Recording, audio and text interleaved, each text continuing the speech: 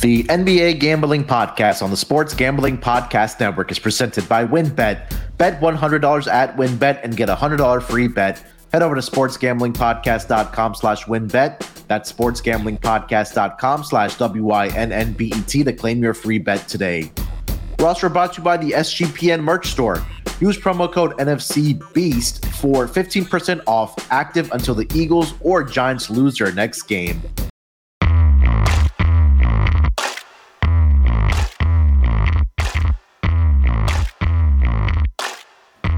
Welcome, everyone, to the NBA Gambling Podcast, part of the Sports Gambling Podcast Network. It is Friday, October 21st, here to break down the schedule in the NBA. And joining me to break it down today is my main man on all over SGPN, host of multiple shows on the network. It's Scott Studio Reichel. Scott, how's it going, my man? They're doing pretty well. Ended up having a decent day in the NBA. I know that the Sixers first half didn't come through for us. In fact, the Sixers at all just didn't come through for any of us. But that's why I'm a little bit annoyed at myself, because on YouTube, since I give out free picks every night, I actually did give out the Clippers. I just, for some reason, did not lock up the Clippers, so I'm kind of annoyed at myself. But I'm happy they ended up covering, and I know that all three of us, with Terrell included, of course, hit the dog yesterday, which was nice. I know you and him both had Beverly for 1.5 steals at, I believe, what was that, plus 170? Plus 170, yep. So that got there. I had a LeBron double-double. That got there. And overall, can't complain. Technically profitable when you cash the dog and you lose the lock. But the Sixers, man, I mean, that's just inexcusable what happened in that game. It really is. I was having a conversation with some other buddies in a group chat, and I posed a question. I was like, how long before Embiid wants out of Philadelphia? Because Embiid or Harden? Embiid. Okay. I mean, look, Harden has his guys there now. There's no reason for him to leave. I mean, Daryl Morey's there. I was kind of just joking because Harden's jumped around to like 3 different teams in the span of about 4 years, but still. Yeah, and again, he didn't speak to reporters after the game, did Embiid, so it'll be interesting to see what kind of transpires in Philly. I know it's only 2 games, but this team just does not look very good right now, especially on the offensive side of the basketball when you have talents like Joel Embiid, Tyrese Maxey, and James Harden. Harden looks good, but he's going back to that ISO ball where everybody else is just kind of standing around and watching him. No, and it was a classic final possession. First of all, Embiid threw it into the 5th row. It got deflected. It should have been Milwaukee ball, so they got lucky they had a second shot. And then you saw Harden with the ball, and you figured, all right, he's going to drive into somebody and do something stupid. And he ended up driving into Drew Holiday. Great defense, by the way. Not even close to a foul. And then he chucks it up at the backboard. It doesn't go in, and he complains about a foul. I mean, we've seen the same exact situation down the stretch in the final 10 seconds of games from Harden for a long time. That part didn't surprise me. It was the fact that with Middleton being out, you still couldn't win against a Milwaukee team that you're going to have to beat in the playoffs if you want to come out of the East. And they were missing their second best player or third best player, 2A, 2B there, and you still couldn't win. But I do want to ask you, though, about the Sixers, since we kind of talk about Embiid because he had 0 points in the entire second half. Mm-hmm. I know we've given Luka a lot of crap for the last couple of years of perhaps not being in shape for the start of the NBA season.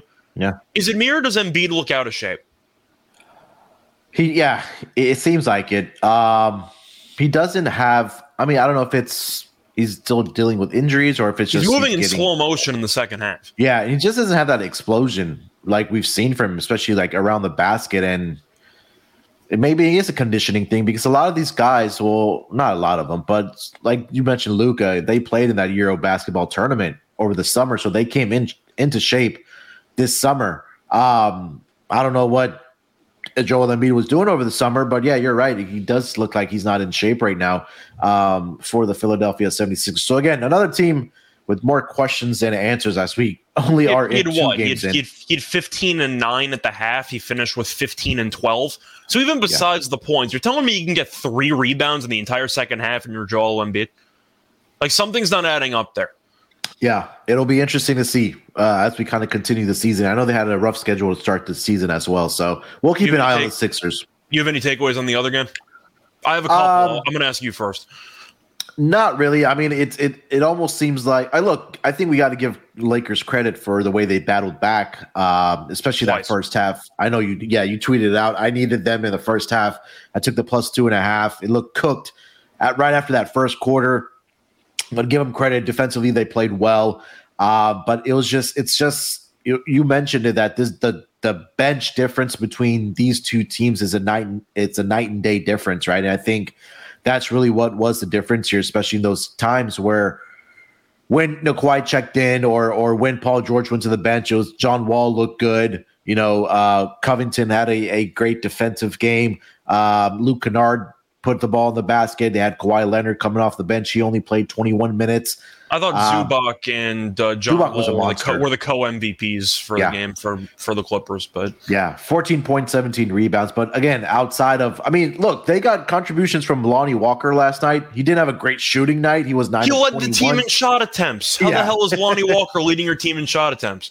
And you had 3 guys that finished with 20 or more points last night, but it just wasn't enough for the Lakers. But I guess the only part you do got to give them credit for at least battling it and making it a competitive game at the end of the first half and then into the fourth quarter. What were your takeaways? So, first of all, I will give the Lakers props. I thought they were going to roll over in the second quarter, and they did not. They came all the way back, and then they ended up doing the same exact thing again in the fourth quarter when the Clippers opened up another 15-point lead, and they ended up blowing that one too. Yeah. My main takeaway was really for the Clippers because we know the Lakers stink.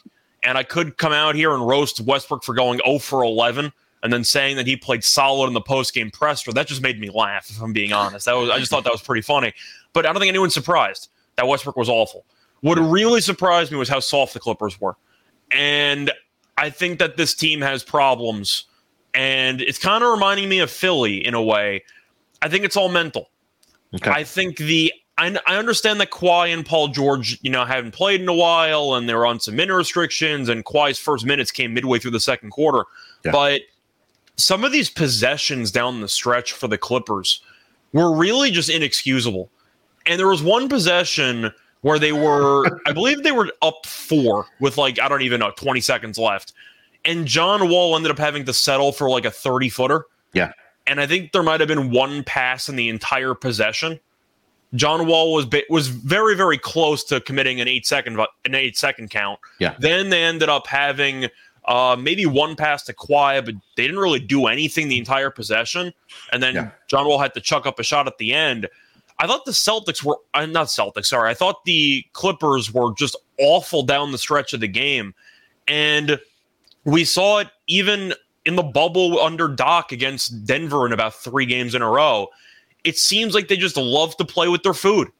That game should not have been close last night. The Clippers opened up 2 separate 15-point leads, and they let the Lakers hang around and even lead in the fourth quarter. Mm-hmm. I'm happy the Clippers covered for me. I don't care about people claiming it's a bad beat for the Lakers. It wasn't. The Clippers deserve to cover that game. They're up by 15 points 2 separate times. I don't want to hear it.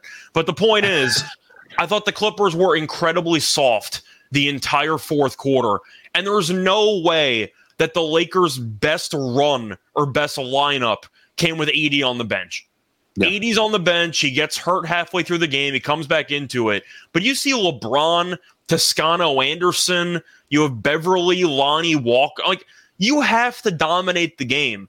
And the Clippers just refused to do that in the fourth quarter. And they let an inferior by a large margin Lakers team hang around.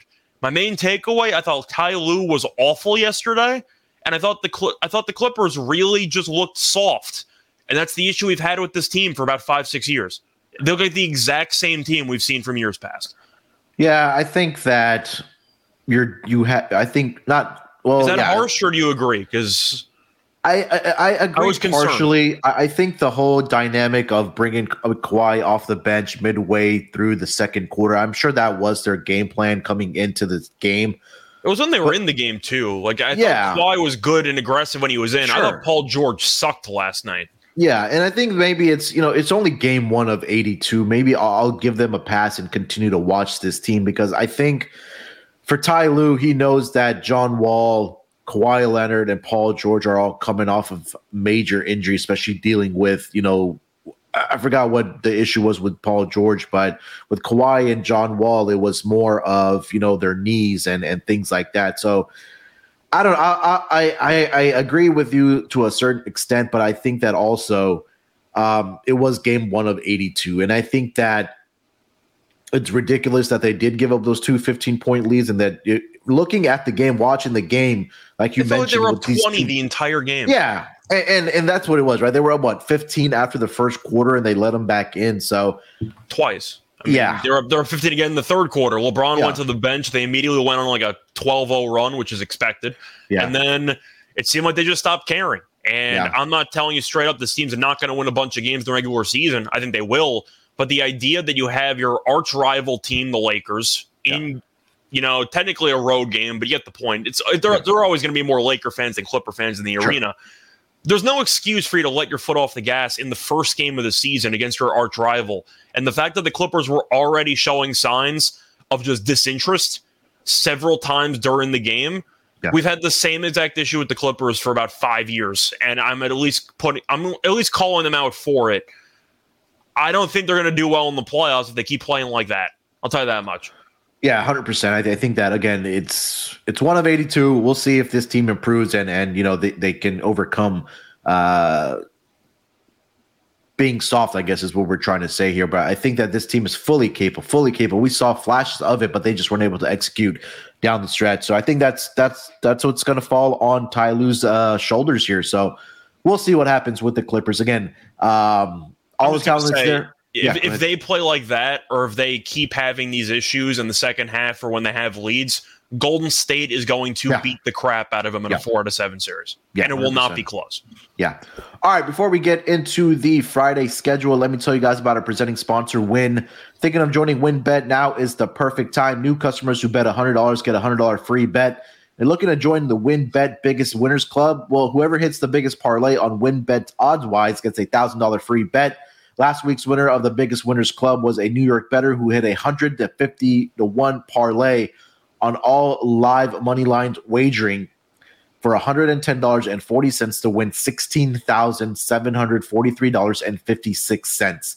WynnBET truly is #DGens only. There's so much to choose from, and all you have to do is head over to sportsgamblingpodcast.com/WynnBET so they know that we sent you. That's sportsgamblingpodcast.com/WYNNBET to claim your free bet today. Offer subject to change, terms and conditions at WynnBET.com. Must be 21 years or older and present in the state where playthrough WynnBET is available. If you or someone you know has a gambling problem, call 1-800-522-4700. All right, Scott, let's get into this Friday schedule. Plenty of games on the boards. We'll go through each one as we do as usual, and we'll start with the first game on the schedule. It's going to be the New Orleans Pelicans headed to Charlotte to take on the Charlotte Hornets. Currently seeing the Charlotte Hornets over on WynnBET are a 6.5-point road favorite here. Total is sitting at 229. Money line minus 260 for the Pelicans and plus 210 for the Charlotte Hornets.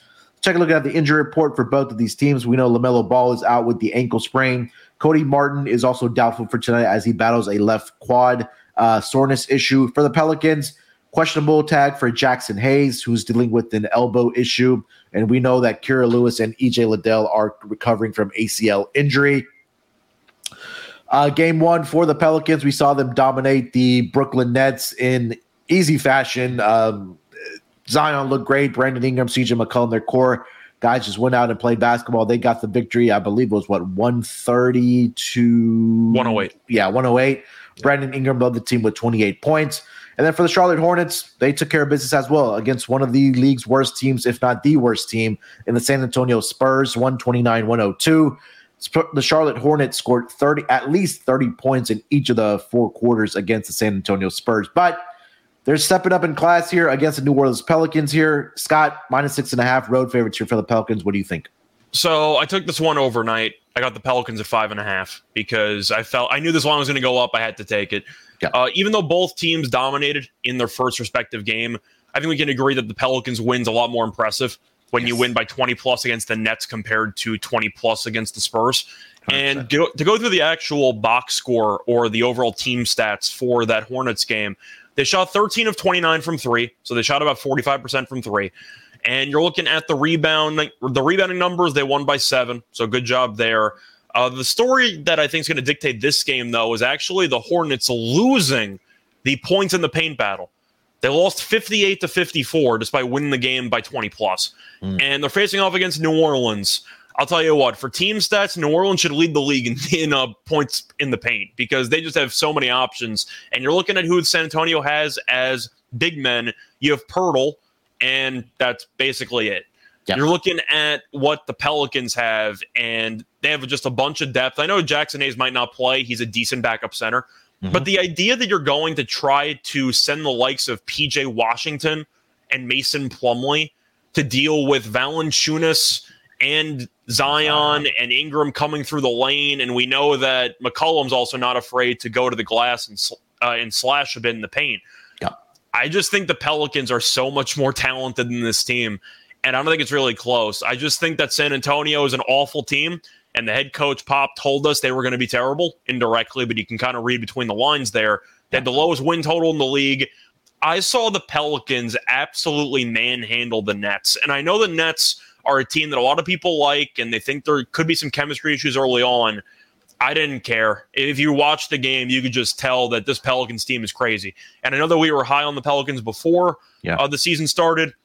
We both liked Willie Green to win Coach of the Year, and the Pelicans – to go through the numbers here, I know the Nets are more of a finesse team because they have Claxton playing center, but the Pelicans out-rebounded the Nets 61-39, and they outscored the Nets in the paint 62-46. I think they're just grown men compared to the Hornets, and Richards from the Hornets, who I liked at Kentucky, he had 20 and 10 off the bench against San Antonio. I'm not sure that's going to happen again. But the point is, I just think the Pelicans are the much more talented team. I love that overall roster, and I think the Spurs are actual garbage. I think that let's just say the Hornets, if they had LaMelo, maybe I'd make a case, but I'm not going to in this one. I think the Pelicans are just a different animal than the Spurs. Give me the Pelicans. Yeah, everything that you just mentioned there. Look, Zion, B.I., and C.J. McCollum didn't play more than 31 minutes. But again, that game was out of hand, so those guys could get some extra rest and didn't have to play extensive minutes. But all three of those guys finished with at least 20 or more points in that game. When you mentioned it, that was going to be my handicap as well. 100% agree with you that these guys are just going to dominate inside the paint against this Hornets defense. You already know how I feel about Mason Plumlee. And again, your favorite. Yeah, him and Will Barton if I had to start a team. Zion Williamson, B.I., you nailed it, that these guys can get inside the paint at will, finish around the basket. And you read the numbers there against the Nets, and I think that's just what's going to be the key here tonight for this Pelicans team to crush this Charlotte Hornets team. So I'm right there with you, -6.5. I love this all the way up to -7. So if you're watching live or if you like the Pelicans, I would go ahead and grab them now because this number is definitely on the move. Any thoughts on the subplot, by the way? The fact that with one basketball, Ingram and Zion and McCollum, they all look comfortable with each other. Yeah, and I think that's the key, right? That if you have guys that are willing to play with each other, share the basketball, that's going to only lead to wins. And I think that's what this team just really cares about right now, is just piling up the W's. And against the lesser competition of the Eastern Conference, like a Charlotte Hornets team, that's where the Pelicans, are going to take care of business. Do you any thoughts on the total here, Scott? I didn't really have much. I think it's either over or pass, but I couldn't really fully evaluate what to think about the total because I really cannot tell if San Antonio is trying to lose less than 10 games this season. I can't really tell what I'm supposed to take away from that Hornets game. I'm impressed they showed up and dominated, but San Antonio, the lowest win total in the league. Yeah. They're supposed to be awful. So I think people might have underestimated just how bad this team was supposed to be. I'm going to lean to the over because I do think New Orleans could score 125 in this game or so. And Charlotte did play faster than I thought that they were going to under Clifford. It's over or pass, but I feel better about the side. All right, let's get over to the next game of the night. It's going to be the Chicago Bulls headed to the nation's capital against the Washington Wizards, where the Wizards are currently a 2-point home favorite over on WinBet. Total is sitting at 222.5 plus 115 on the money line for the Chicago Bulls, minus 135 on the money line for the Washington Wizards. Look at the injury report for both of these teams. We know about Lonzo Ball. He's going to be out for an extended amount of time, and Zach LaVine has also been ruled out as he is injury management for his left knee. For the Wizards, we did see Danny Avdija go down with a right ankle sprain in Game 1 against the Indiana Pacers. Corey Kispert is also out with a left ankle sprain, and Vernon Carey Jr. is also out. He's dealing with he's actually in the concussion protocol for the Wizards. Game one, Chicago Bulls impressive, is what I'm trying to say, victory over the Miami Heat. They took care of business there. DeMar DeRozan, I believe, dropped 37 points in that game, and the Wizards squeaked out a victory against the Indiana Pacers. Now Chicago heads to Washington, D.C. to take on the Wizards here, like I mentioned, as a 2-point road underdog here. Scott, what are you thinking about this game?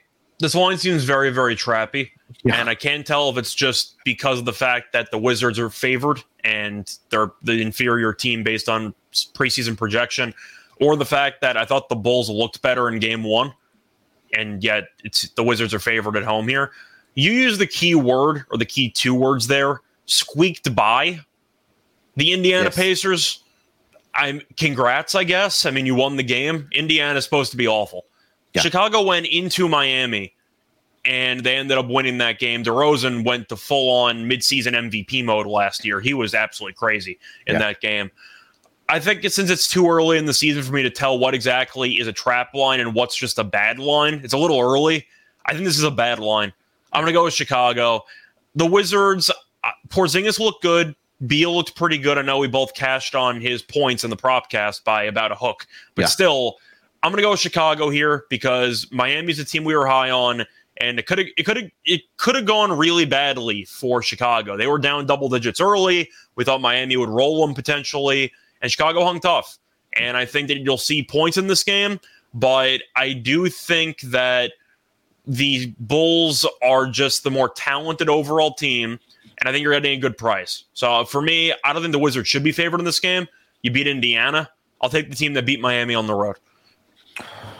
Yeah, I think that I like the spot for Chicago as well. You mentioned it. I think these lines are a little looser than what they should be here. But, DeMar DeRozan mid-season form MVP things.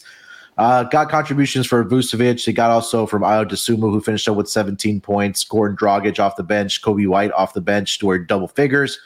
So they're getting contributions from the bench. And I think that obviously that's only going to help the Chicago Bulls in the absence of Zach LaVine. I actually did watch the Washington Wizards and the Pacers game because I watched a bit of it too. Yeah. They were fine, Indiana is just really, really bad. Yeah, and it's in the same thing as the Spurs, right? Like we're expecting Indiana to be not as bad as the San Antonio Spurs, but I mean they are going to be in the bottom of the barrel of the Eastern Conference there. But how good did Mathurin look in that game, by the way? He looked really good to me. He looked really, really good. Yeah, that's a whole separate point. But Mathurin was really good in that opener.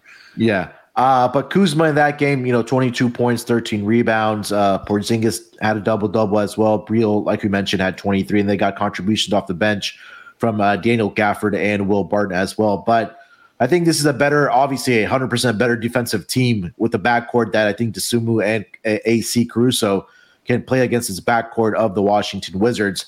I also do like the Bulls here as well. So give me the +2 and the money line as well for the Chicago Bulls in this game. This line actually opened up -1 to the Chicago Bulls and actually flipped the other way to the Wizards. I'm assuming it was the LaVine injury news because he missed game one. People thought he might be questionable. He's been ruled out. But as a reminder, they beat Miami without LaVine in the first place. Yeah. I feel like I don't know how many points LaVine is worth, but he might be a bit overvalued to start the season because they beat a much better team without him a couple days ago. Yeah. Thoughts on the total here, Scott? For this one, I think I'm going to lean to the over, but I really don't have a strong opinion on this at all.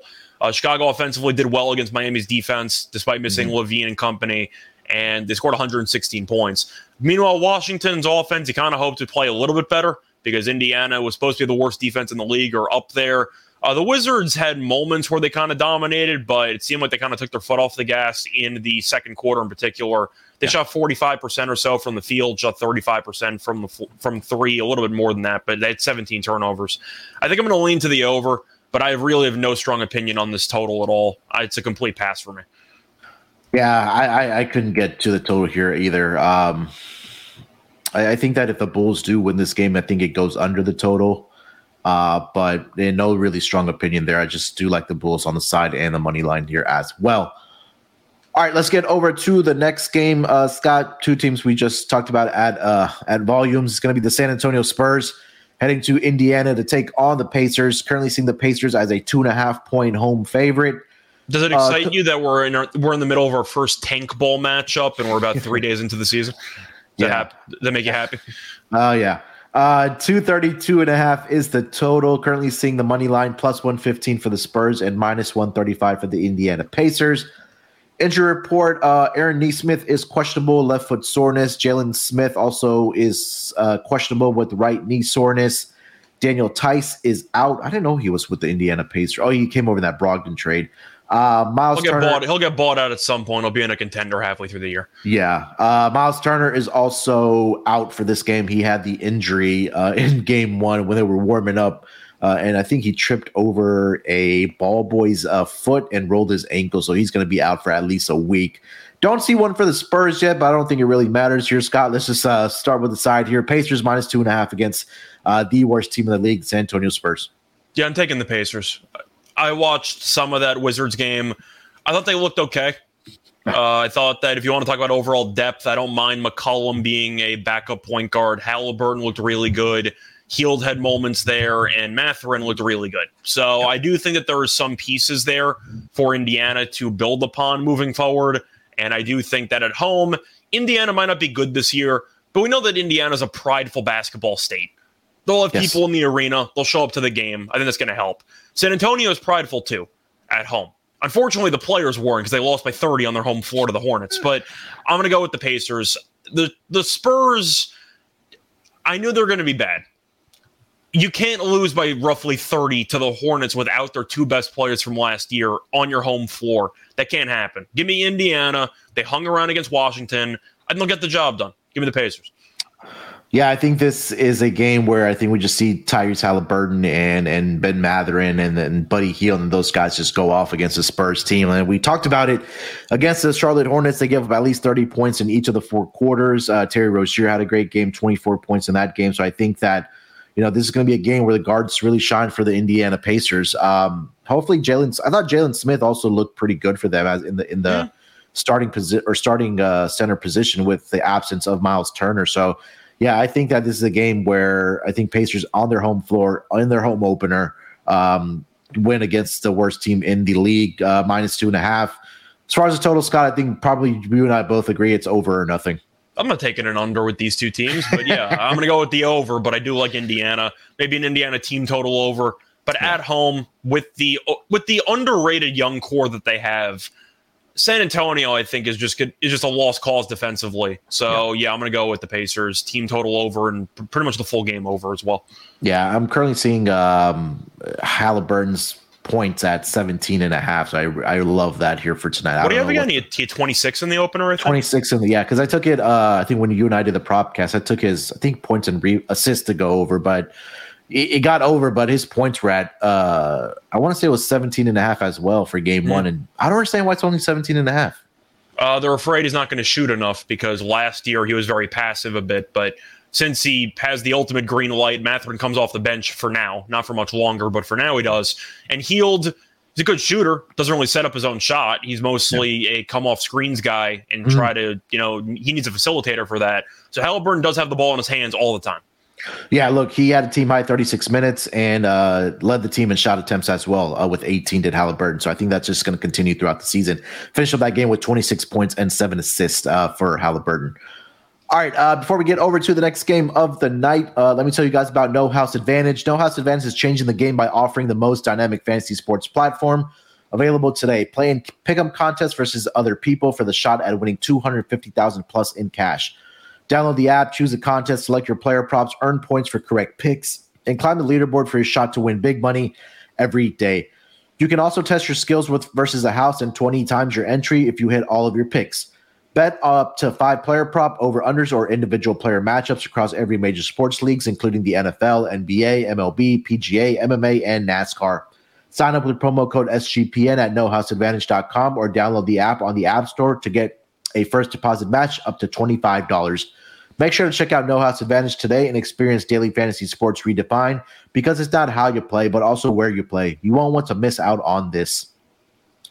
We're also brought to you by Babbel. And if you're like me, there's a foreign language that you regret not learning in high school. It's never too late to start with Babbel. Babbel is a language learning app that sold more than 10 million subscriptions.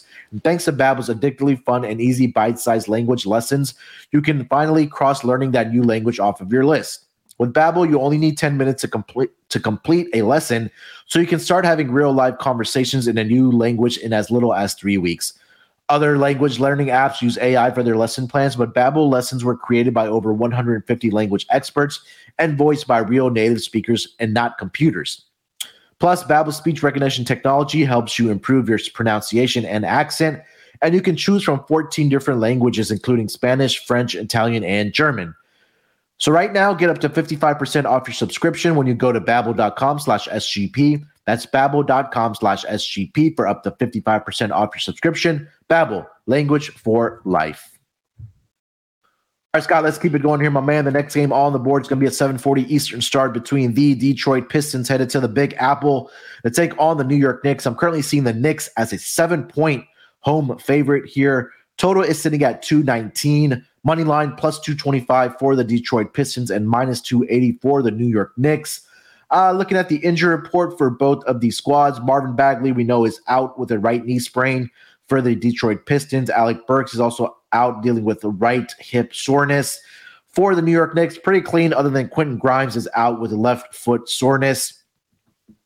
We did see in the first game of the regular season, the Pistons, did they win their first game? I don't even remember. Let me see here. It was a fun game. They came back to beat Orlando. Yeah, they beat Orlando by 4, 113-109. And we also saw the Knicks. They fought. They did their best. They took it to overtime against the Memphis Grizzlies, but eventually the Grizzlies prevailed 115-112.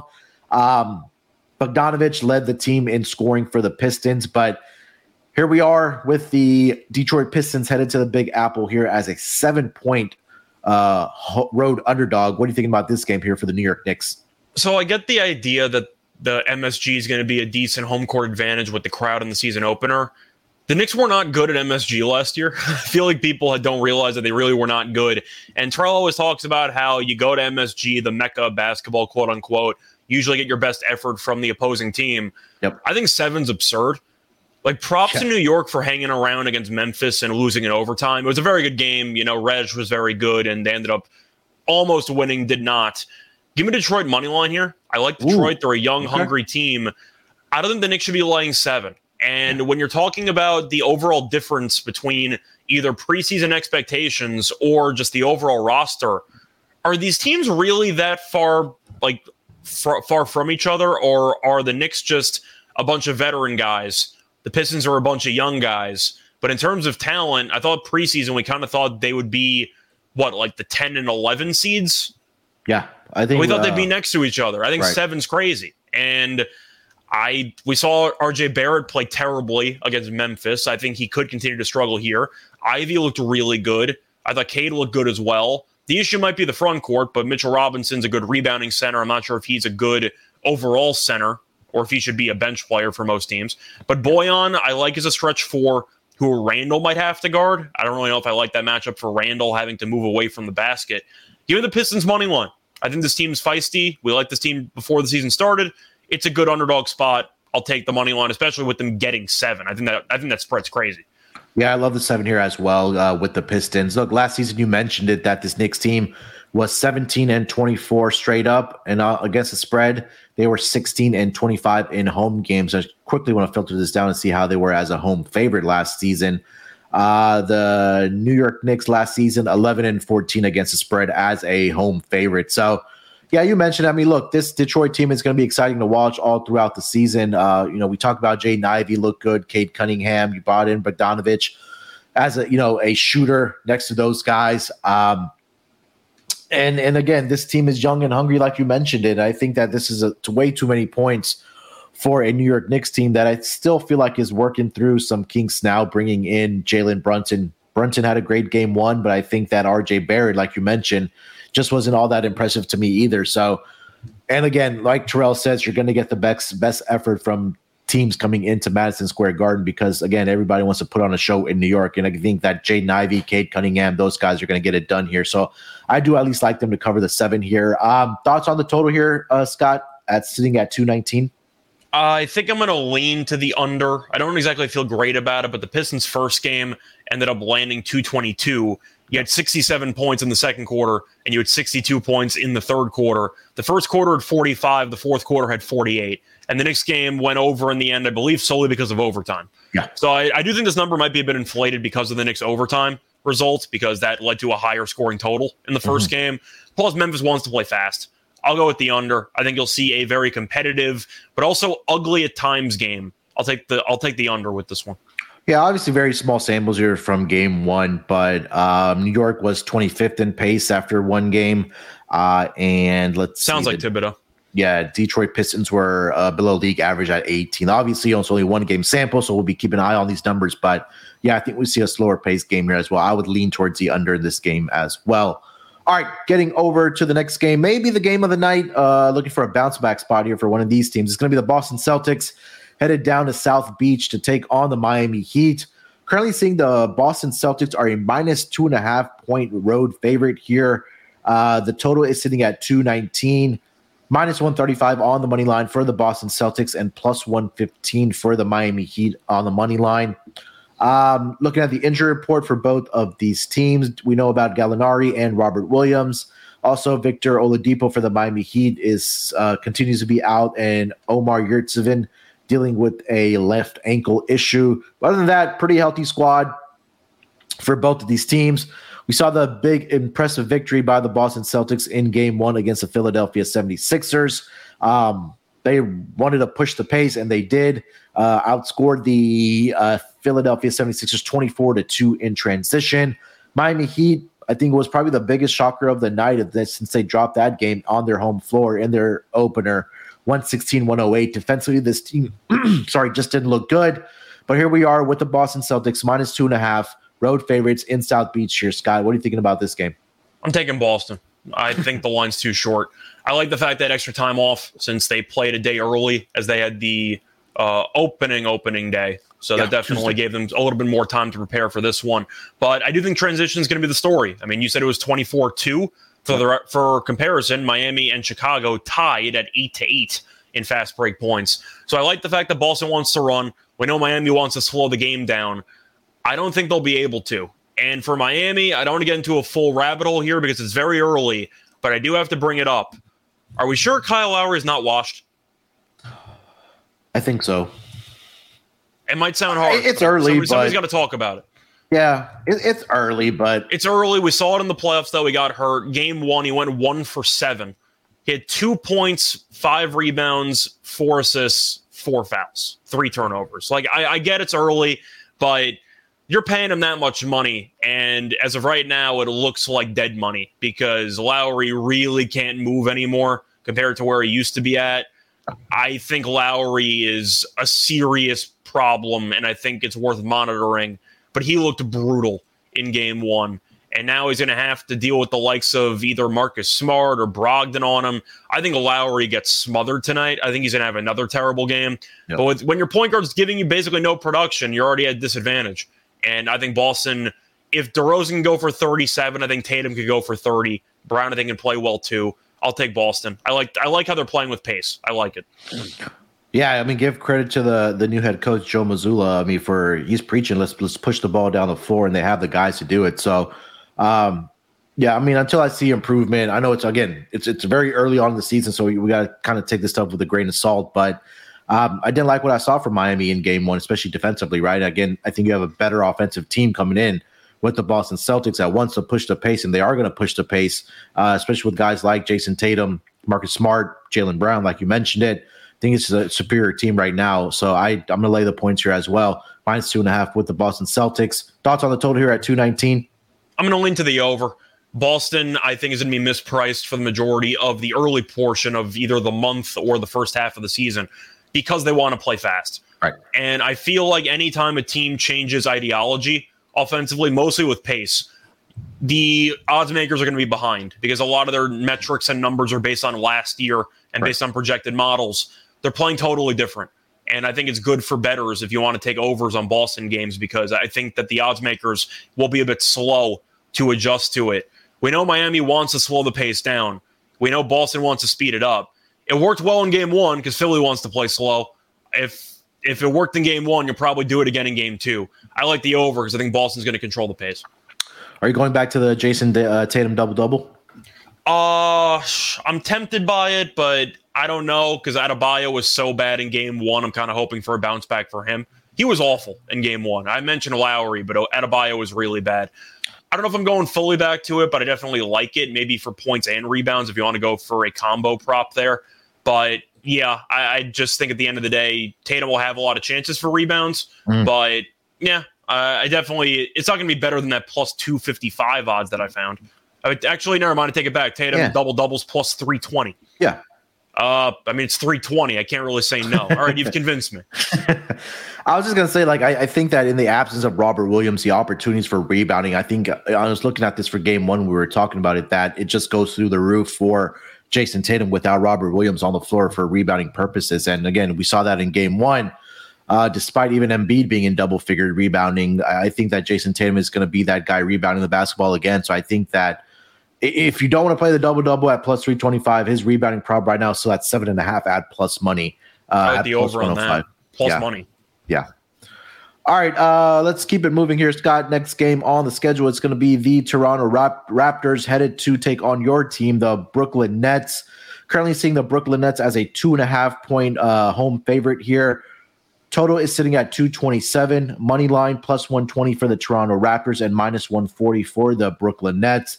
Looking at the injury report for both of these squads, I am currently seeing for the Toronto Raptors, Kim Birch is questionable, left knee swelling. Chris Boucher is dealing with a left hamstring strain, and Otto Porter has been ruled out for this game. He's also dealing with a left hamstring strain.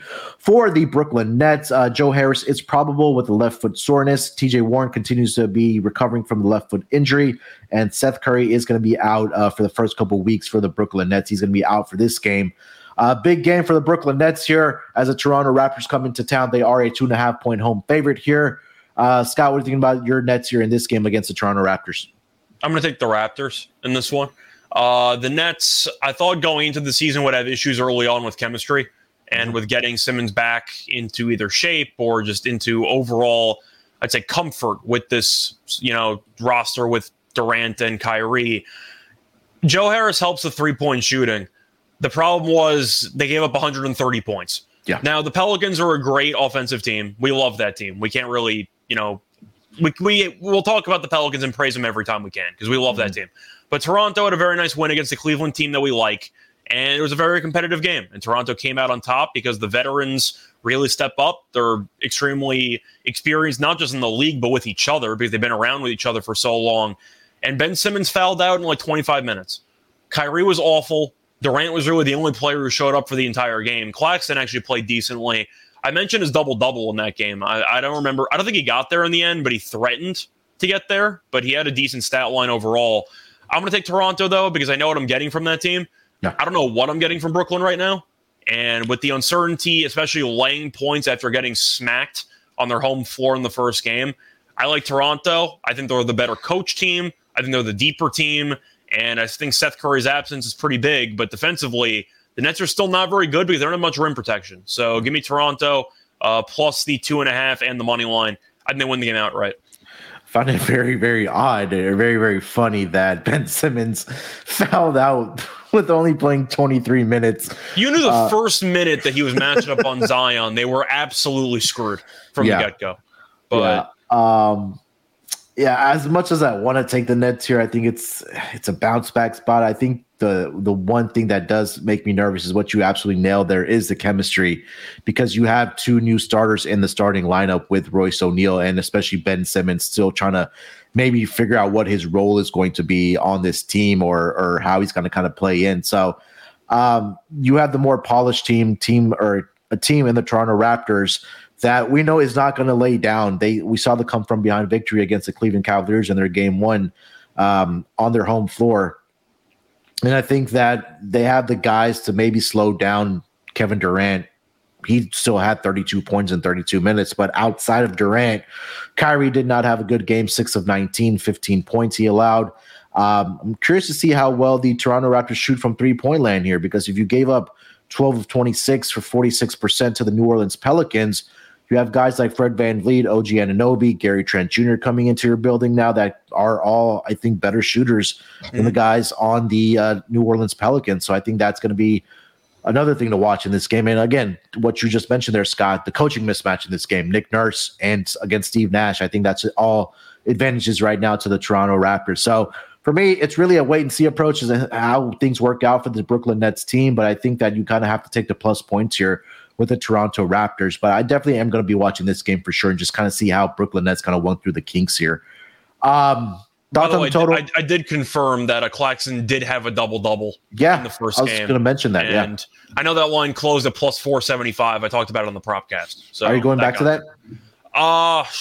Especially with like no big man really. I really should, because New Orleans has so many big men and they were killing the Nets the entire game, and Claxton still got there. I should take it, but I guess I'm a little bit concerned with the minutes for Claxton. I thought he'd play a bit more. He ended up playing 25 on the dot. I was kind of hoping he'd play closer to 30, but we nailed it.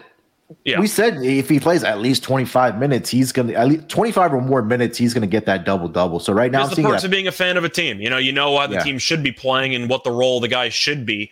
Claxton is the main big man that they have, and I still think that it's a good spot because Toronto doesn't have many quality big men. They have Siakam playing center half the time, stuff like that. But I don't know if he's going to get there. But either way, it was nice. It was nice to cash that one. I forgot about that one actually, but still. I do think at the end of the day, Toronto is mispriced. I'll take Toronto. Is Sharp the backup center for them? Yeah, that's the point. He's like a second-year rookie, getting into foul trouble all the time. He was in the G League for half the year. They don't have many good center options. Yeah. I mean, I think I at least do like – I'm going to sprinkle a little bit on that. We'll talk about more on the podcast today with Ryan, but I think Nick Claxton over 8.5 rebounds seems like a solid bet tonight, especially against this Raptors team. All right, let's keep it moving here, Scott. The next game. I'm sorry, I didn't ask you about the total. 227. I don't really have many thoughts on the total, to be honest. I'd probably look at a Raptors team total. Yeah, that's probably how I would look at it. The Nets are not a good defensive team, but Toronto is, so it could go either way. I have no interest in the overall full game total. All right, let's get over to the next game of the night. It's going to be, as I lose the page, all right, here we go. Well, next game on the board, it's going to be the Orlando Magic headed to the ATL to take on the Atlanta Hawks. Currently seeing the Hawks as a 9-point home favorite here. Total is sitting at 225. Money line is plus 315 for the Orlando Magic and minus 415 for the Atlanta Hawks. Looking at the injury report for both of these teams, I'm currently seeing Bogdanovic. He's going to be out for a little longer. I was watching this Rockets game, and he did a live interview, said he doesn't have a timetable for his return right now. That's the only significant injury for the Atlanta Hawks. For the Orlando Magic, Cole Anthony is officially questionable for this game. He's dealing with illness. I don't think he played in that first game for the Orlando Magic. Markelle Fultz, we know about the left toe injury, the fracture that he has. Gary Harris is also out. Jonathan Isaac, we don't know when he's going to return, and Mo Wagner is also out for this game. So some significant injuries for the Orlando Magic. Atlanta Hawks, especially between Trae Young and DeJounte Murray, looked really good to me in game one against the Rockets. But again, it is the Rockets defense. Both of those guys finished up with 20-plus points, and they both had 10-plus assists in that game. Trae Young, 23 points, 13 assists. DeJounte Murray, 20 points and 11 assists. Not a great shooting night, at least from three-point line for both of those guys. They went combined 2 of 14. Trae Young was responsible for 1 of 9 from that floor. But, Scott, Orlando Magic going into Atlanta tonight, 9-point road underdogs here. What are you thinking about this game? So, Trae did not shoot well. I watched this game as well. And Orlando hung around, very competitive game. Banchero looked incredible. He had a debut that hasn't been seen since LeBron, so that tells you how good he was. Yeah. Wagner was good. Carter was good. Suggs at 21 points. I thought he looked very sharp as well. Yep. I don't think Atlanta should be laying 9 points. They really didn't look great against Houston. And I know that they ended up winning the game. Congrats there. But they really let Houston come from behind several times to make it a game when the game probably should have been over already. I think I'm going to take the points. Orlando's a young team. Once again, they're kind of feisty, but Atlanta, they're good. I don't think they're great, and I feel like this line's pricing them as being a somewhat great team because Orlando's not bad. They're not good, but I do think that they have talent on that roster. I'm going to take the points. Yeah, I think that it was, again, a fortunate cover as well for the Atlanta Hawks because Jabari Smith fouled, I think it was Trae Young with, I think it was like 4 seconds left for no reason to do that. And I think the coach even mentioned it to him that, hey, you didn't need a foul there. But yeah, give credit to the Rockets. They kind of hung around. I know they were working through some it seems like they're playing a lot of players in the rotation. And I think that Silas is trying to get as many minutes for those Rockets players. But for the Atlanta Hawks, I mean, look, with DeJounte Murray and Trae Young, you're expecting them to have a better shooting night, obviously, like I laid out the numbers there. But we talked about this when we were previewing the Eastern Conference, Scott, is that at least I was higher on this Orlando Magic team, I think, than most of the market. They had 3 separate guys that scored 20-plus points for them in that game. You mentioned it. Banchero had 27. Wagner finished up with 20, and Jalen Suggs had 21 points in that game as well for them. So they have a squad, man. I know they're missing a lot of key guys, but I think they can stay competitive in this game here as well. It's really difficult to lay these big numbers in the NBA this early on. I think there's a lot of, at least for the Atlanta Hawks, because you kind of just take a look and say, hell, it's DeJounte Murray, it's Trae Young. They should just roll this team. But I think there's maybe could be a size advantage for the Orlando Magic in the front court here, because from what I was watching from that Rockets game, John Collins just loved to hang around that corner 3-point shot, kind of like PJ Tucker. So I think for Banchero and Wagner, I think they should have some success inside the paint here, even though they are going up against Capella. But yeah, I like the +9 here as well. Do you have any thoughts on the total for this game? I think I'm going to lean to the over. Okay. Atlanta shot the ball pretty poorly in that game against Houston, and I think they'll shoot better. Orlando defensively wasn't exactly great. There was a low-scoring fourth quarter involved, which resulted in this game ended up landing 222 because you had 67 in the second quarter and you had 62 in the third quarter. I think Atlanta gets it going a bit, so I'm going to go with the over. But I do like it Orlando team total over because I do think that this team can actually score. Yeah, let me see what that number is for the Orlando Magic. 108 currently over on WinBet. That sounds a bit too low for me. Yeah. All right, let's keep it moving here. Next game on the board, it's going to be a 8:10 Eastern start with the Rudy Gobert's former team coming into town to the Minnesota Timberwolves. Currently seeing the Minnesota Timberwolves are an 8-point home favorite here. 227.5 is the total, plus 265 on the money line for the Utah Jazz and minus 340 for the Minnesota Timberwolves. Looking at the injury report for both of these squads, pretty clean for the Utah Jazz, and for the Minnesota Timberwolves, I do not see one. Huge, impressive victory for the Utah Jazz over the Denver Nuggets in Game 1. I think they won that game wire to wire, Scott. I think we talked about that on the I watched it. Yeah. Yeah. They get the 123-102 victory there against the Denver Nuggets, and we saw the Minnesota Timberwolves also get a victory in their home opener. I forgot who they played on. It's like the Thunder. Yeah, they played the Thunder, and look, Thunder were competitive in that game. This feels like a lot of points here, Scott. Talk me out of it, but hey, I think you're going with the Jazz here too. What are you thinking? I am. And I'm sad the Thunder didn't get there. I gave them out as my dog at plus 430. Yeah. I have no apologies. That was a very close game for the entire second half. And Oklahoma City was dead in the water, outscored them by 13 in the third quarter. Then the wheels kind of fell off down the stretch, which was expected. But the Thunder, here's my main takeaway from that game. So the Timberwolves as a front court have Karl-Anthony Towns and Rudy Gobert. Mm-hmm. The Thunder in the starting lineup had Pokusevski and Williams, right? Now, I know that the bench came in. They kind of used a lot of guys. If I asked you, based on that starting lineup, how badly do you think Minnesota out-rebounded Oklahoma City? At least like what we saw with the Pelicans and Nets at minimum. So what if I told you that the Timberwolves lost the rebounding battle to the likes of Pokashevsky, Williams, and the entire bench, because Oklahoma City actually out-rebounded Minnesota 57-55. That is worrisome. I don't know how that happens, but still, the point is I like Utah because, unfortunately, there's good and bad news. The bad news is I had Jokic triple-double against Utah, and that wasn't close. The good news is I got to scout Utah. This team wasn't actually that bad, and I'm looking at the overall center depth this team has. I really like Walker Kessler. Yeah, I was going to mention that. He's really good. I watched him come off the bench at a double-double. He looked very comfortable out there. Vanderbilt was a savage. He had 12 rebounds. He did a great job defending Jokic. And Sexton was good off the bench. Rudy Gay was good off the bench. Even the starters. Markkanen looked good. Conley looked okay. Clarkson was okay. The point is, I actually think Utah has a lot of good bench pieces. And Minnesota's bench is atrocious. And we talked about that before the season started, and I still like the under on their win total. I like Utah. People are going to talk about this team being awful, and we thought they'd be awful because everyone did. But I watched them play.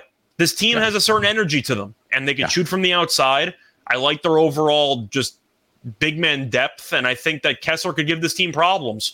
If you get out-rebounded by OKC, I have some serious concerns about your team moving forward. Give me the Jazz. I think I got a shot to win the game, but I'm going to go with Utah because I like what I saw in game one. Yeah, I love the points here with Utah as well. I mean, you take a look at this bench. When you have Colin Sexton, Malik Beasley, and Walker Kessler. I didn't mention Beasley. He had like 15 in the first game, too. He was good. They had 4 guys off of their bench that scored in double figures. Vanderbilt only played 18 minutes. I don't know if that's by design or if it was just a He was great in those 18 minutes. Yeah. I wanted to take his rebounding props again, but it makes me nervous that he only played 18 minutes, but he still was able to grab 12 rebounds against the Denver Nuggets there. But, yeah, I mean, look, this Jazz team, they have ball players on it, man. I know it's a squad that just kind of put together with the trades of Rudy Gobert. They have no stars, but they have players. Yeah, they've got a lot of good, I think, above average role players on this team, and I think that they're just going to be a fun team to watch. They know that they're not going to be good or competing for a playoff spot. Who knows? They might shock people and just mess around and get into the play-in tournament. But they're just going out and playing basketball. And I think we saw that in game one on their home floor. Now, I know they're going on the road here, but I think that for this Minnesota Timberwolves team, they're still trying to figure out, how they're going to work in Rudy Gobert and the chemistry issues too, right? And I think that we saw in game one that he led this team in scoring, Rudy Gobert, which is kind of alarming to me. I want to see Anthony Edwards just didn't have a great shooting night, 4 of 17, 1 of 7 from the 3-point land. Russell was pretty good. Yeah, Russell was 7 of 16. He finished up with 20 points. And then Karl Anthony Towns, also not a great shooting night, 2 of 10. He also didn't rebound. I don't think. He only had 6, but Rudy Gobert led the team in rebounding with 16. But the point is, I think we do like both the Utah Jazz here. Any thoughts on the total here, Scott? I'm leaning towards the over in this game at 227.5. But what are your thoughts? By the way, you mentioned why Vanderbilt only played 18 minutes. He fouled out. So he was battling foul trouble the entire game. He should be playing more, but Vanderbilt was incredible in that game as an unsung hero glue guy. For this total, I am going to take the over. Utah was playing very fast. It seemed like they ran Denver out of the building, and Minnesota wants to play fast too. Or at least I thought they would try to play slower with 2 7-footers. That was not the case. They were going very up-tempo. I like the pace. But Utah was really, really focused on pushing. And if they were able to get Jokic to fall behind in the play because of his, let's just say, deceptive quickness, can we say that? He's not exactly the fastest guy as a center. No. Gobert isn't either. So if I'm Utah, I'm trying to go up and down the court, and I'm trying to score before Gobert can plant himself in the block shot spot in the paint. I'd keep going fast. So I like the over. Yeah, agree with you about the over in this game. I think it's all about pace for these two teams. Minnesota was the third or tied for the third fastest pace, at least in the first game. But again, and OKC's all slow as hell. So that means Minnesota definitely chose to go fast. Yeah. All right, 3 games left on the schedule here, Scott. Let's get over to the next game. It's going to be the Memphis Grizzlies headed down here to the H to take on the Houston Rockets. Currently seeing the Memphis Grizzlies are a 6.5-point road favorite here. Total sitting at 232.5. Money line minus 260 for the Memphis Grizzlies and plus 210 for the Houston Rockets.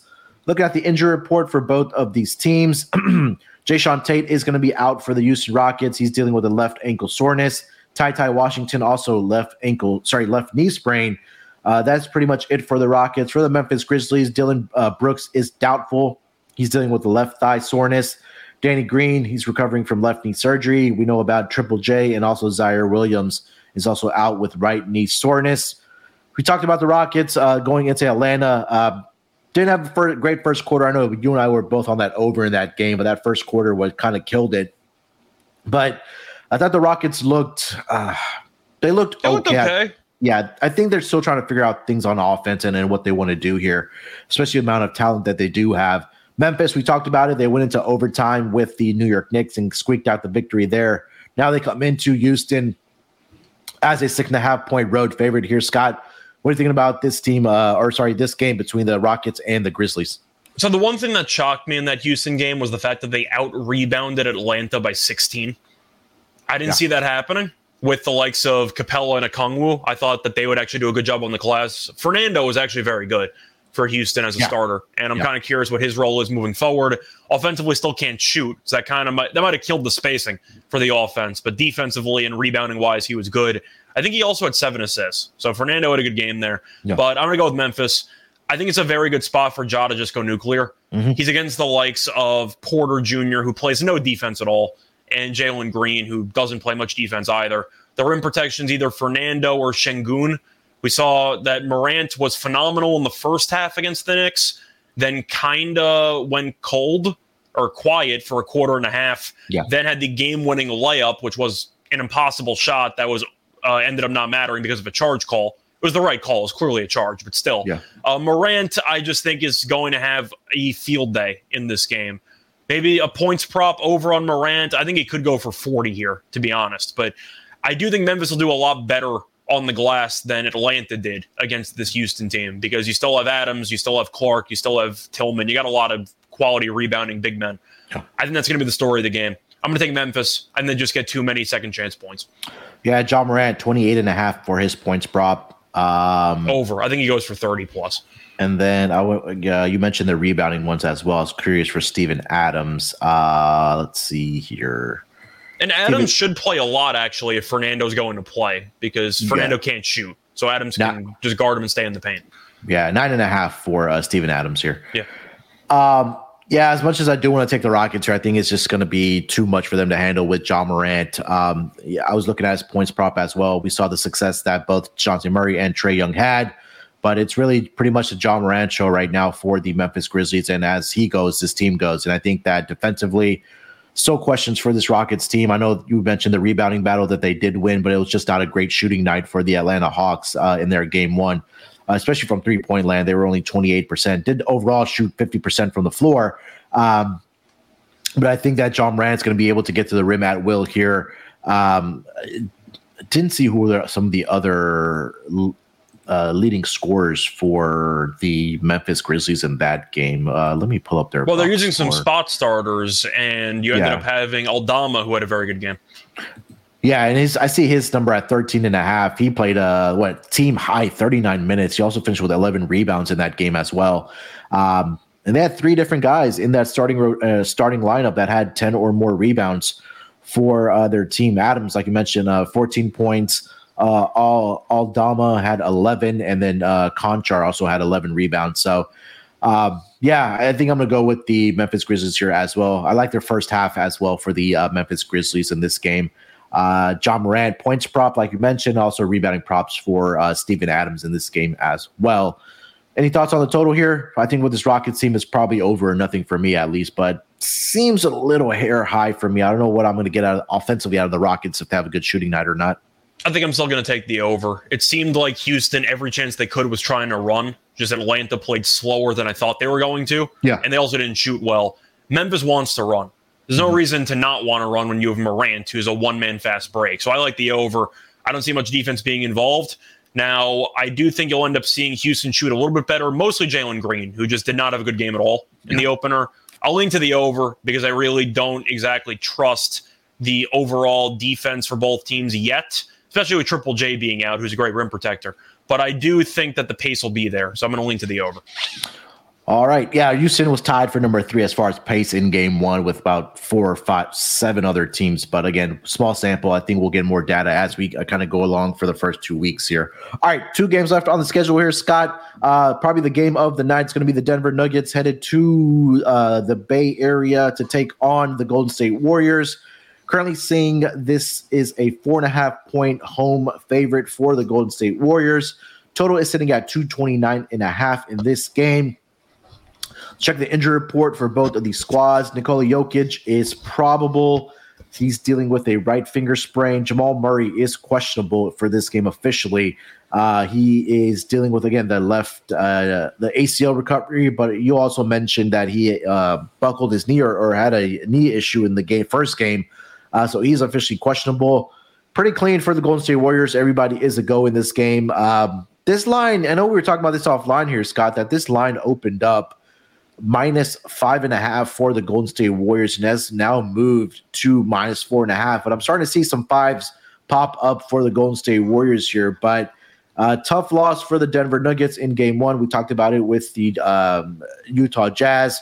And again, Golden State in game 1, at least against the Lakers, looked like the best team in the NBA again with all their guys healthy. But what are you thinking about this game? Do you think Denver has a chance? I took the Warriors overnight at 5.5. I feel like an idiot, but I still think they're going to cover. I like the Warriors -4.5 here, especially at home. I just said I watched the entire Utah-Denver game, and Denver looked awful on both sides of the ball. They weren't really close throughout the entire game. Utah was able to shoot the lights out from 3. I believe they made 16 threes, and they also attempted 31 free throws. In other words, Denver's defense was really, really, really bad. And then you remember that Michael Porter Jr. was back, and you kind of remember why they were so bad at defense. But also Jokic, not being a great rim protector. But the issue that I had with Denver wasn't even just the defense. The offense looked disjointed as well. Jokic didn't have many assists. Porter was okay. The supporting cast wasn't great. But the bench really was underwhelming for me. You have Jeff Green. You have Bruce Brown. I know we both like Highland, but he's mostly a 3-point heat check guy who can occasionally be a microwave. But I don't really like their bench, and Utah's bench absolutely killed them in this game. Poole was awful game 1. We expect him to play better. They still have Kuminga. They still have DiVincenzo, I thought looked pretty good in limited action. Wiseman, I thought looked very solid in the first game. You still have a lot of other quality bench options for Golden State. Not to mention the fact that Golden State's starting lineup is significantly better than Denver's, and I don't think Murray's going to play. So I got to factor that in too, because he's off an ACL injury. He's got knee management. He got injured in the first game. Why the hell would you play him in the second game? Yeah. But I don't see him playing in this one. So Ish Smith might start. Have fun guarding Curry. But still, I'm going with Golden State. This team is so deep. This team is so well coached. The chemistry is there entirely. And from what I saw with Jokic, Porter, and Murray on the court together, they looked extremely uncomfortable, because they had not played a game, all 3 of them together, in over a year. And now Murray might not play. Give me Golden State. I think this team's a world beater. I'm not going to pick you to win 60-plus games and then not take you 4.5 against a Denver team that lost by 20-plus to Utah. And it's still on the road. Golden State had extra time to prep because they played on the first night of the season. I like the extra prep. They survive ring night. That's usually a tough ask. They were up 27 before they stopped caring. Give me Golden State. We saw them smack this Denver team in 5 in the playoffs last year. Give me Golden State. I think they win this game comfortably. Yeah, I like Golden State here as well. It's just a class difference right now, right? And I think that the thing with the Warriors is that it's the same group of guys, right? Like, they've played together for I don't know how many years now. I know there was periods there where guys were injured and Clay was out, but at the core of it, they know how to play with each other. And I think we saw that on display in game 1 against the Lakers for the Warriors. And then, like you just mentioned with the Denver Nuggets, is that you got Jamal Murray back. You had Michael Porter Jr. back. Aaron Gordon hasn't really played with those 2 guys in a while. You had a new starter in KCP as well. The bench, not very good. It's going to take time to find the full rotations and the chemistry. And I think Denver. We saw it on Twitter, is when even Jokic, even though he was joking, but he was serious at the same time, that he said, yeah, it's great to have Murray back, but he's going to suck for the first 20 games, but we're going to be all right. I know he said in a jokingly manner, but I think that he's not wrong. Exactly. He's not wrong about it. So again, when you have a team that's, again, world champions, played together. And we just talked about how this Denver Nuggets team is still figuring out how to play with each other with, two guys coming back from injury, KCP. I think that this is going to be a game where I think that, again, the class is just going to outshine with the Warriors against this Denver Nuggets team. I do love the over in this game. It's probably one of my favorite bets of the night. I just think it's going to be a very fast up and down game. I think we're going to see a lot of three-point shooting between these two teams, a lot of up and down. But again, I just still feel like this is going to be a game where we probably see Warriors score in the upper 125 to 130 range. Do you have any thoughts on the total here at 229.5, Scott? I'm going to lean to the over. I don't know how great I feel about it because I do think Golden State should run as much as possible because that's how Utah beat this team by 20 plus. They ran them into the ground. Yeah. And Golden State wants to go fast anyway. But I think I'm going to lean to Golden State team total over instead. I think there is a pathway for the Warriors to absolutely clamp down on Denver. Denver barely broke 100 against Utah. I think that this offense has problems right now, and they'll fix it at some point. I'm not fully concerned long term, but short term, I think Golden State could win this game handily. And you could argue revenge spot because of what happened in the playoffs last year. Sure. I'm sure a lot of teams want revenge against Golden State. A lot of teams are not going to get revenge against Golden State. I don't think Denver needed an extra little motivational chip on their shoulder to beat the defending champions. I just don't think they're good enough right now. Golden State, I think, is the best team in the league right now, and I don't think it's very close. Yeah, I don't think so either. I was going to mention something. I just completely went over my head. And besides Poole, by the way, Klay Thompson wasn't very good either in the opener, and yet they still won comfortably. The Lakers are bad, but the Clippers, that game was close. The Lakers showed some heart. The Warriors absolutely killed them, and then you had the classic third quarter run. Do we see the pool party lineup again? It killed Denver in the playoffs last year. I don't know. There's a chance. I think so. I mean, if you had success with it, why not go back to it, right? The point is there's a lot of versatility for Golden State's lineups, and Denver doesn't have that luxury.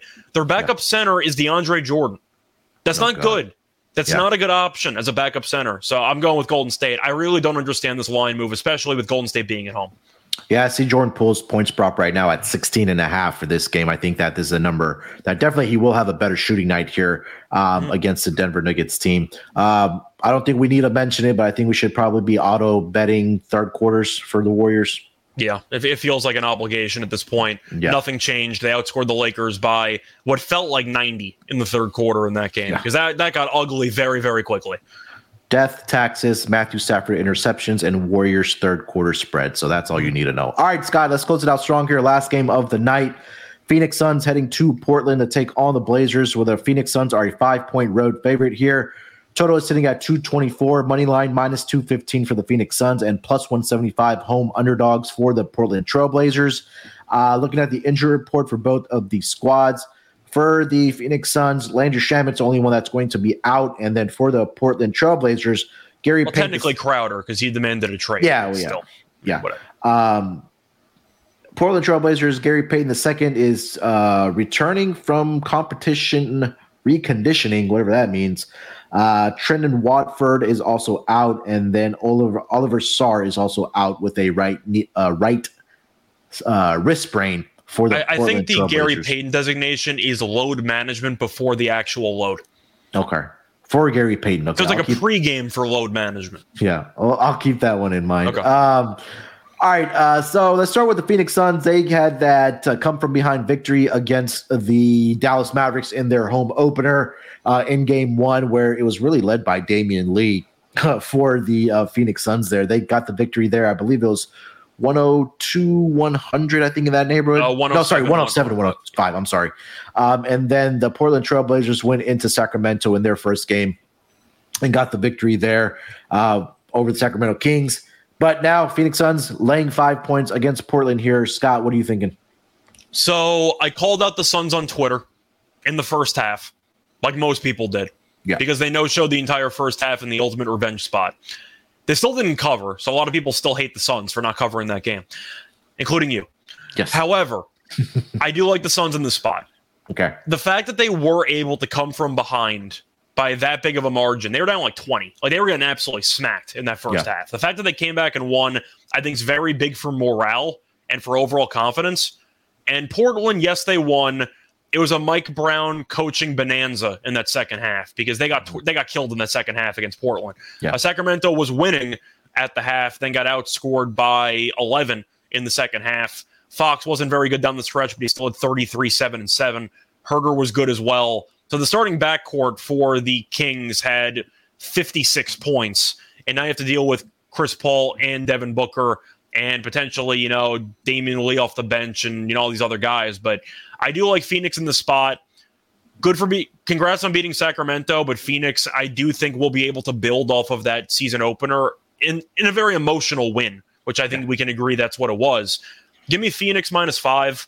They're the much better team. We know this. And I think that even though the Trailblazers ended up beating the Kings, I didn't think Lillard looked great.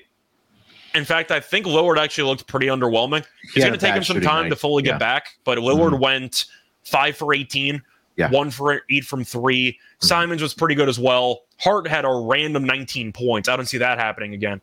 But Portland had 4 starters that scored at least 19 points. That's not happening against Phoenix's defense. Give me the Suns. Yeah, I mean, even I forgot to mention Jeremy Grant also had a pretty good night for the but hit 10 of his 23 points came from the free throw line as well, and he only had 11 shots up. I was looking. There were a lot of scoring numbers for Portland that I think are a bit unsustainable comparing Sacramento's defense to Phoenix's. Yeah, I think that I do like the Suns here as well. I think this is going to be a game that we get a good gauge on what the Portland Trailblazers are. It's not a blowout, but I think the Suns eventually – we know the fourth quarter Suns are a real deal as well. Yeah. It's not as strong as third quarter Warriors because that's been the case for about 7 years. But fourth quarter Suns were arguably the best fourth quarter team of all time in the regular season last year. Yeah, I don't trust Portland down the stretch. Did you find it curious that Chris Paul wasn't in the game for that final stretch, or is it that just a cap that he's only going to be playing 30 minutes a night and not more than that? I think there is something to read behind that just because Chris Paul sucked in the game. He was really bad for the first half onward. So I think that could be something, but it worked out, I guess, because Lee was good down the stretch. But I think it is worth monitoring. I'm also hoping Chris Paul bounces back. Maybe he's also potentially cooked. We'll see. But Chris Paul had 6 points and 9 assists. He was awful in the entire game. So I think he might have potentially gotten benched or something wasn't right. But still, I'm hoping Chris Paul plays better. I think he should. He can't really play much worse. But Booker could potentially go for 40. I was just looking at his points. I think he's a dark horse candidate to go for 40 because Herder killed this team. Fox went for 33, 7, and 7. I know Booker kind of hurt his ankle a little bit in that game, but then he looked fine the rest of the way. I really have questions about Portland's backcourt defense because Lillard off an injury is a bad defender, and Simon statistically might be the worst defensive guard in the league. So I think that if you want to go for DFS lineups or props, just take whichever guards are against Portland. Yeah, I was looking at Devin Booker's 27.5 is his points prop right now for tonight. Especially if Chris Paul's banged up, then Booker's going to have the ball in his hands all the time. Yeah, and I think he played he played 41 minutes in game 1, 10 of 20 from the floor, 7 of 7 from the free throw line. He also had 9 assists in that game as well. Last but not least, any thoughts on the total here? 224. I think I'm going to lean to actually, I don't really have many thoughts on this one. Okay. Phoenix was playing so slow, but that's because Dallas has the slowest pace in the league every year. Yeah. I think I'm going to lean to the over, but it's mostly a Phoenix team total over. Yeah. I think they have the ingredients to really just cook this Portland defense. Yeah, currently seeing their team total at 114.5 for this game. All right, before we get into our lock and dog for the Friday night games, let me tell you guys about Fubo TV. If you watch football, you need Fubo TV. Fubo TV gives you complete coverage of college and pro football with NFL Red Zone, plus games in 4K at no extra charge. Over 100 channels of live sports and entertainment for a fraction of the price of cable. Watch on all your devices and never miss a game or an episode of your favorite shows with the included cloud-based DVR. Plus, there's no contract, no commitment, and you can cancel at any time.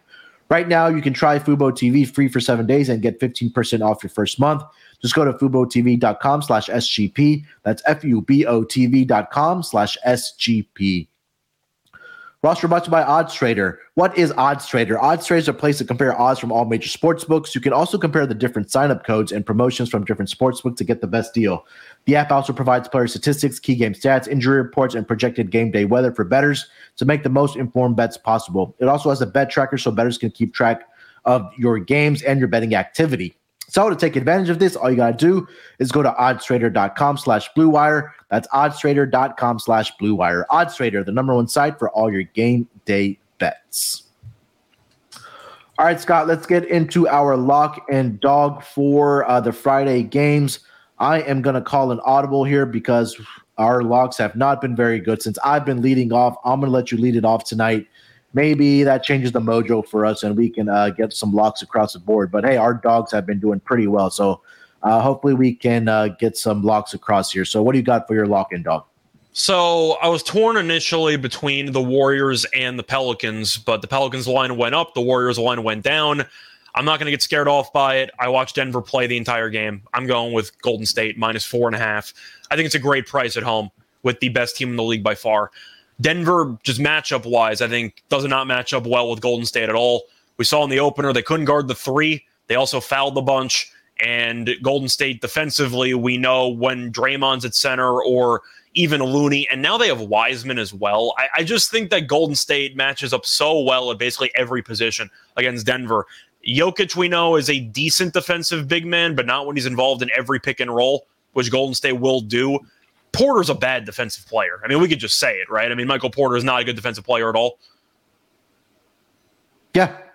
So I think that Denver defensively is going to struggle in this game. They gave up 16 threes to Utah. I think the makings are there for Curry to go nuts, Poole to play well, Clay to get back on track. We saw Wiggins defensively was great as well. I just think Denver's outmatched here, and I think Murray might not play. If he does play, he's not at 100%. And Jokic, he's going to play. I wonder if the finger concern might, impact him slightly. We'll see, but I think he'll play a lot better than he did against Utah. But give me Golden State because this team, as far as I'm concerned, is an absolute freight train, and I picked them to be a freight train. So I got them winning 60+. So I think they'll win this game comfortably. I'll take Golden State -4.5. All right, lock for Scott, -4.5 with the Golden State Warriors. What do you got for your dog? So my dog, I'm going to go with a player prop. I know I mentioned a couple of actual sides that I potentially liked as underdogs. I'm not sure if I should play it safe or not, and it's actually kind of funny because Jake brought it up early. It's going to be involving Trae Young. The over 8.5 assists is around +110. However, I'm going to take Trae Young double-double at +195. I really like that price at roughly 2-1. And to go through the actual numbers, you mentioned before that Trae didn't shoot that well in the first game. It was a lower scoring game than we expected, yet Trae still had 13 assists. On top of that, to go through Orlando's first game, Cade Cunningham had a double-double. And I do think if you're going to give up double-doubles to the point guard position in the season opener, then you're going to give me value on Trae. Just because I like Suggs as an athlete, and I do think that the guards for Orlando are not terrible, I still don't think they can actually hang with the shiftiness of Trae. And I do think that even though Murray also had good numbers, Trae's still going to have the ball in his hands more than Murray will. It's just the way it's going to be. But Cunningham had 10 assists in 35 minutes, and Detroit doesn't exactly play that fast. So I do think Atlanta could push the pace in this one. It should be close because we like Orlando to cover. But I do think when you're looking at an overall good matchup spot, I think Trae Young checks a lot of the boxes. Give me the double-double at +195. I saw nothing in the first game which suggests that Trae should not finish with at least 18 and 10. I'll take the +195. Yeah, look, both of those guys had double-doubles in their first game, and we know that 95% or even 99% of the time, each one of those two guys are going to have the ball in their hand, and they're going to have to make plays for them. So at +195 price, where their opponent, Atlanta's opponent, tonight, Orlando gave it up to Cade Cunningham. I think that's a trend that we're going to have to keep watching. And again, I think definitely we know he's going to score more than 10 points. There's no question about that. But it's more of the assisting, and I think the opportunities are going to be there for Trae Young, at least in this game, as well as DeJounte Murray. So love that. All right, for my lock, I'm just going to be chalky here. I got to do it, man. I know you mentioned it, but I'm going to take the Pelicans at -6.5. I think we just laid it out very perfectly. Is that this team is going to dominate inside the paint against Mason Plumlee and PJ Washington with the likes of Zion Valanciunas. Brandon Ingram can get to the basket at will, and CJ McCollum can as well. And it's just, again, I think the bench is better for the Pelicans as well. They're missing their second best, or you can even say their best player, LaMelo Ball. I just don't think that the Charlotte Hornets are going to be a great defensive team this season. So Pelicans -6.5 for me. I think they continue their domination on their East Coast trip here. So I will take the Pelicans -6.5. For my dog, I did like the Raptors here tonight as well. That would have been my potential other choice. I thought about maybe taking a real swing and going with like Utah, but I decided not to. That was the other one I was looking at. But yeah, I like Toronto in the game. I'm just going to go for a 2-1 price. Yeah, I'm going to go Toronto. I think that's the one I really, really liked here. So +2.5, +120 on the money line for the Toronto Raptors as my dog. Again, we talked about how we know that this Nets team is working through finding their, I guess, groove on offense, especially when you have a couple new starters in there, especially a dynamic player like Ben Simmons, who we really don't know what he's going to bring every single night for you. So, getting Joe Harris back is big. But again, when you have a team like the Raptors, whose core guys is between Siakam and Anunoby, throw in Scotty Barnes, I know it's only second year, and also Fred VanVleet have played together for so many minutes last season, the continuity just makes too much sense for me not to take here for the Toronto Raptors going up against the Brooklyn Nets here. So I think that they can not only win this victory outright, but I think they can probably do it some margin here as well. So Raptors +120 on the money line for me as my dog here, Scott. Yep, definitely like that play too. All right, so that's going to do it for this edition of the NBA Gambling Podcast. Big schedule in the NBA tonight, went about an hour and a half. But yeah, I think we get some great nuggets, some great picks. Hopefully we can come across with some locks here tonight. Scott, anything else you want to get off your chest before we get out of here, my man? Not really. Looking forward to the rest of the season. I'm hoping that the Clippers getting over the finish line for me personally was the turning point I needed to end or at least a transition from a bit of a shaky start to get back on track. So yesterday was good. Let's keep it rolling, and let's make some money on Friday. Yeah. Hopefully we have a great night. We will be back in some form or fashion on Monday for the game. So do our best to get the picks graphics up as well for the weekend games, since we don't pod for the weekend games. But again, we'll be back Monday, recap everything that we saw, and get into the Monday schedule as well. Follow Scott on Twitter at Reichel Radio. Follow the NBA Gambling Podcast account at SGPNNBA. Follow me on Twitter at SportsNerd824. And again, make sure to head over to the website, sportsgamblingpodcast.com. A lot of great stuff happening. And check out the merch store. It's 15% off when you use promo code NFC Beast up until either the Eagles or the Giants lose. All right, good luck with your picks. Let's break these books off and let it ride. Basketball, give me the ball.